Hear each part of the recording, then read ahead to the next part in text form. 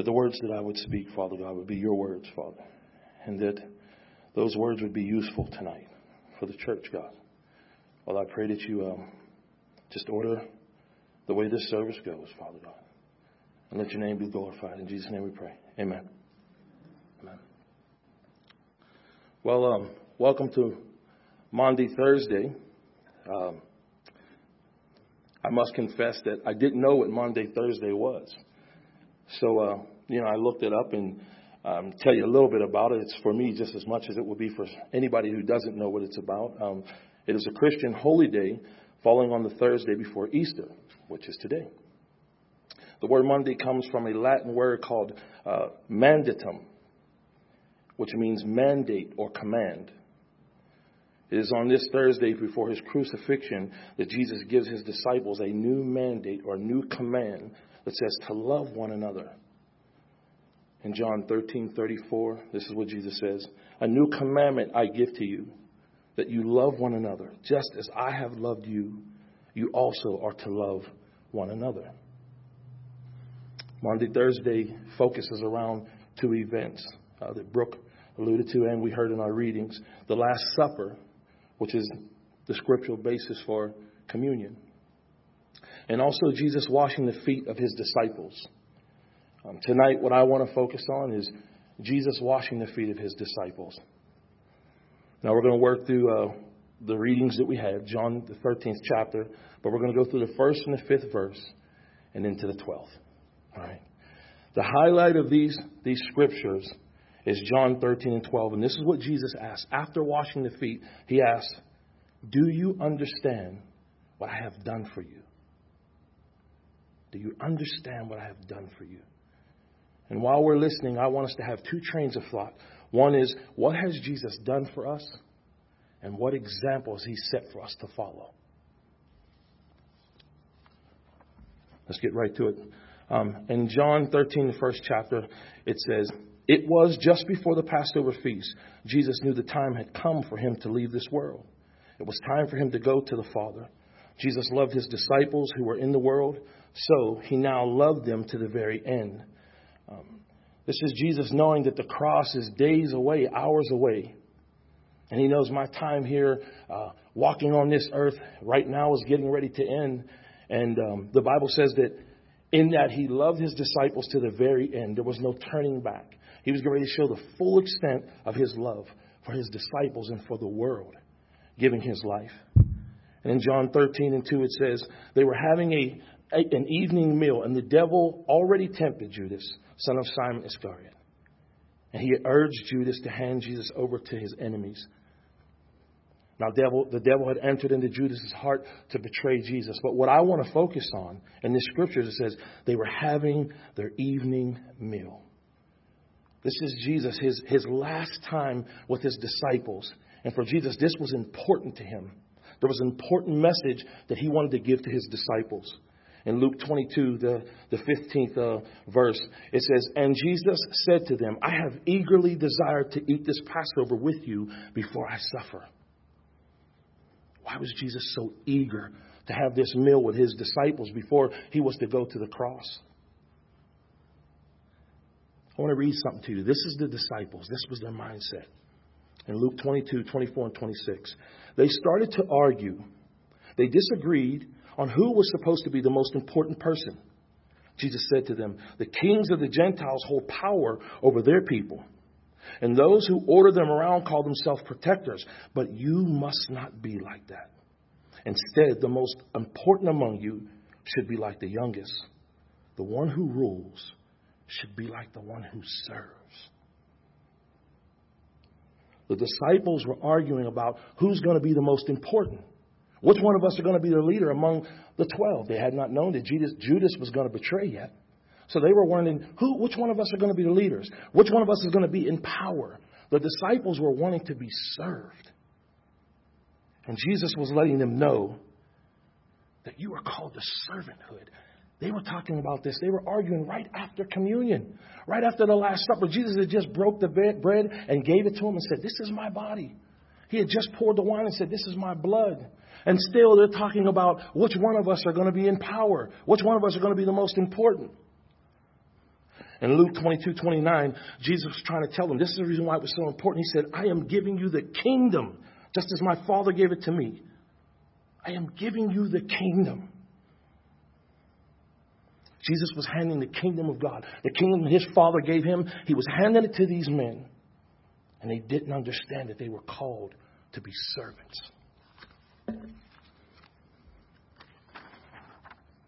In John 13:3, it says, Jesus knew that the Father had put everything under his power. He also knew that he had come from God and was returning to God. When it says everything was in Jesus' power, when we watch Jesus' ministry, he's healing people's bodies. The body was under his power. Demons being casted out and angels were serving him. The spiritual realm was under his power. He even controlled the weather. And even death itself was under the power of Jesus Christ. Jesus knew all power was given to me. And then it said he came from God and returned to God. He knew his place of authority, where he came from and where he was headed to. Now Jesus is about to give us a kingdom decree. He's about to give the disciples an official order. For us, he put aside his power and authority to become a servant. And his example is if you are going to be in the kingdom of God, you must become a servant. That is the official order tonight to everyone in this church. We must become servants if we are going to follow God. John 13:4. So he got up from the meal. He took off his outer clothes and he wrapped a towel around his waist. A beautiful verse. When it says he got up from the meal, in that culture, when you sat at a table to have a meal, you reclined back on bed-like seats. So it was a very comfortable spot. When Jesus rose up from the meal, what it's talking about is he rose up from his place of comfort to serve. Leaving his Father in heaven and coming here to earth and taking on flesh with all of its limitations, becoming a helpless baby. He left his place of comfort in order to come and serve us. Our example is, what comforts are we leaving to serve others? Is it just coming out of our homes? Is it serving people who don't look like us? Serving people who don't think like us? Our Savior is saying, do you understand what I have done for you? The example that I have shown you. When it says he took off his outer clothes, I love in the King James Version, it said he laid aside his garments. This is him laying aside his clothes, but it's really him laying aside his very life. He didn't think his life was so important that it was to get in the way of him serving. And he laid it aside. And he's saying to us, if you want to follow me, I need your life. I need your life in service. And the Bible said he wrapped a towel around his waist. Jesus is putting himself in position to serve by putting this towel around his waist. Yes, he's getting ready to wash the disciples' feet, but the position that Jesus Christ was putting himself in was the cross. Jesus said, no man has taken my life from me. I am giving it. I am positioning myself on the cross for you. Where has God asked you to position yourself to serve? Where has God told you to put your towel on so it's time to serve? I'm a little partial to Big House, but when you're a part of Big House in the morning time, the kids don't come till 9. There's people here at 7:30, and they're putting tables up, and they're preparing material for the class, and they're cooking in the kitchen, and they're getting the music ready, and they're setting up all the techie stuff, and people in the room going over their message. They're putting their towel on. They're getting ready for the kids to come so that they can serve. And that's not just at Big House. Wednesday nights, we have people that drive far distances just to bring kids here and hear the gospel and be discipled, putting their towel on. They're positioning themselves to serve. Where are you positioning yourself to serve? And maybe that's a conversation with you and God. But here's what I know it's not. God is not telling you there is no position for you to serve. Because if you will follow him, you are to serve.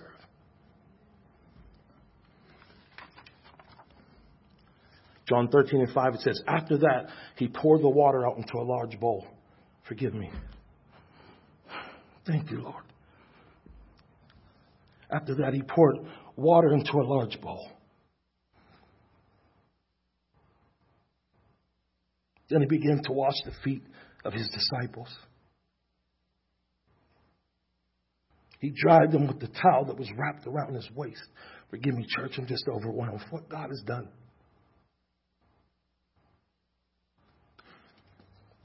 He poured water into a large bowl. This is Christ pouring his blood out for us. Amen. Pouring his very life out to wash our sins away. Our example is, where are you pouring yourself out in service for others? Where are you pouring your life out for somebody else? Our service, we should give it our best. It should cost us something, because servanthood cost Jesus everything. Luke 9:23, the NLT says, if any of you wants to be my follower, you must give up your own way. Take up your cross daily and follow me. And follow me. Now, some people say the cross is this, the cross is that. But I know one thing. The cross is a place where Jesus Christ gave his best to serve. And the Lord would say, if you want to follow me, you must take up a servant's heart every day, because you have no idea who is going to cross your path.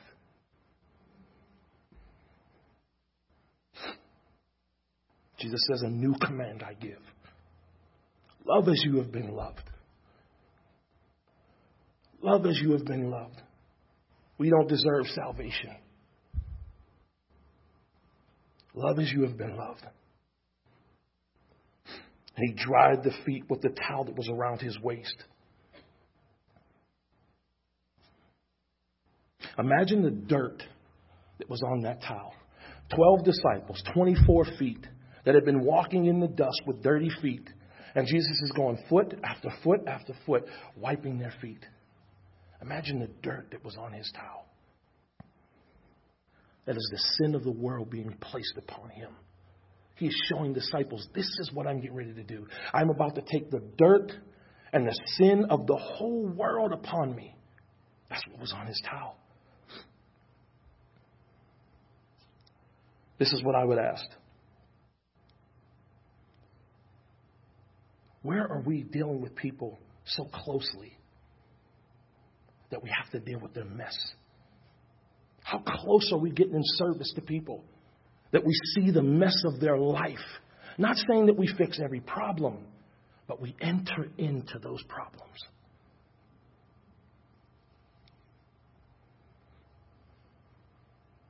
When Jesus was washing their feet, this is what he was saying.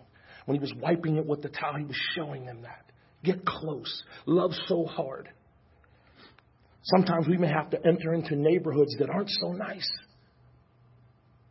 We may have to deal with people that are so successful, they don't see any need for God, and their pride is so big that it's sickening, but God loves them too. And dealing with young people who over and over and over make the same mistakes. God is saying, as I am taking on this dirt, where are you allowing yourself to get so close that you see people's mess and still loving them in it? Remember, he washed Judas's feet, the one that was about to betray him.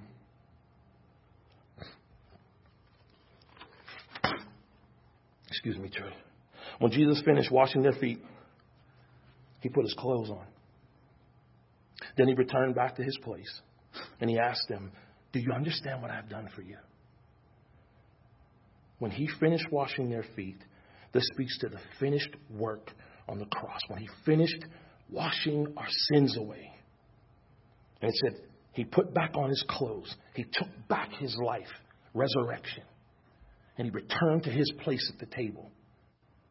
This is talking about him returning to the right hand of the Father.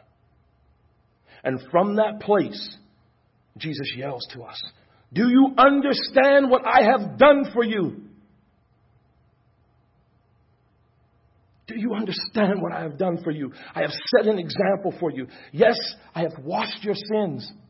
Yes, I have given my life but an example. You are to go and love the way that you have been loved. Our community needs us. They need our best. I don't know what your best is. One other thing, Matthew 25:34-40. Then the king will say to those on his right, come, you are blessed by my Father. Inherit the kingdom prepared for you before the creation of the world. For I was hungry, and you fed me. I was thirsty, and you gave me drink. I was a stranger, and you invited me into your home. I was naked, and you gave me clothing. I was sick, and you cared for me. I was in prison, and you visited me. Then these righteous ones will reply, Lord, when did we ever see you hungry or feed you, or thirsty and give you something to drink, or a stranger and show you hospitality, or naked and give you clothing? When did we ever see you sick or in prison and visit you? And the king will say, I tell you the truth.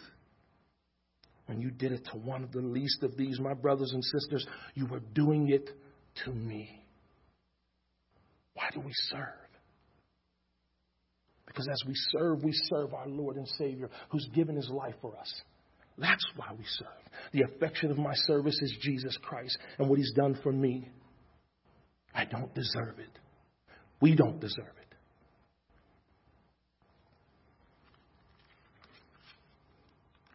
If you were wondering what does Christian service look like, go back to that scripture we just talked about and read all through that. Serving others is serving the Lord.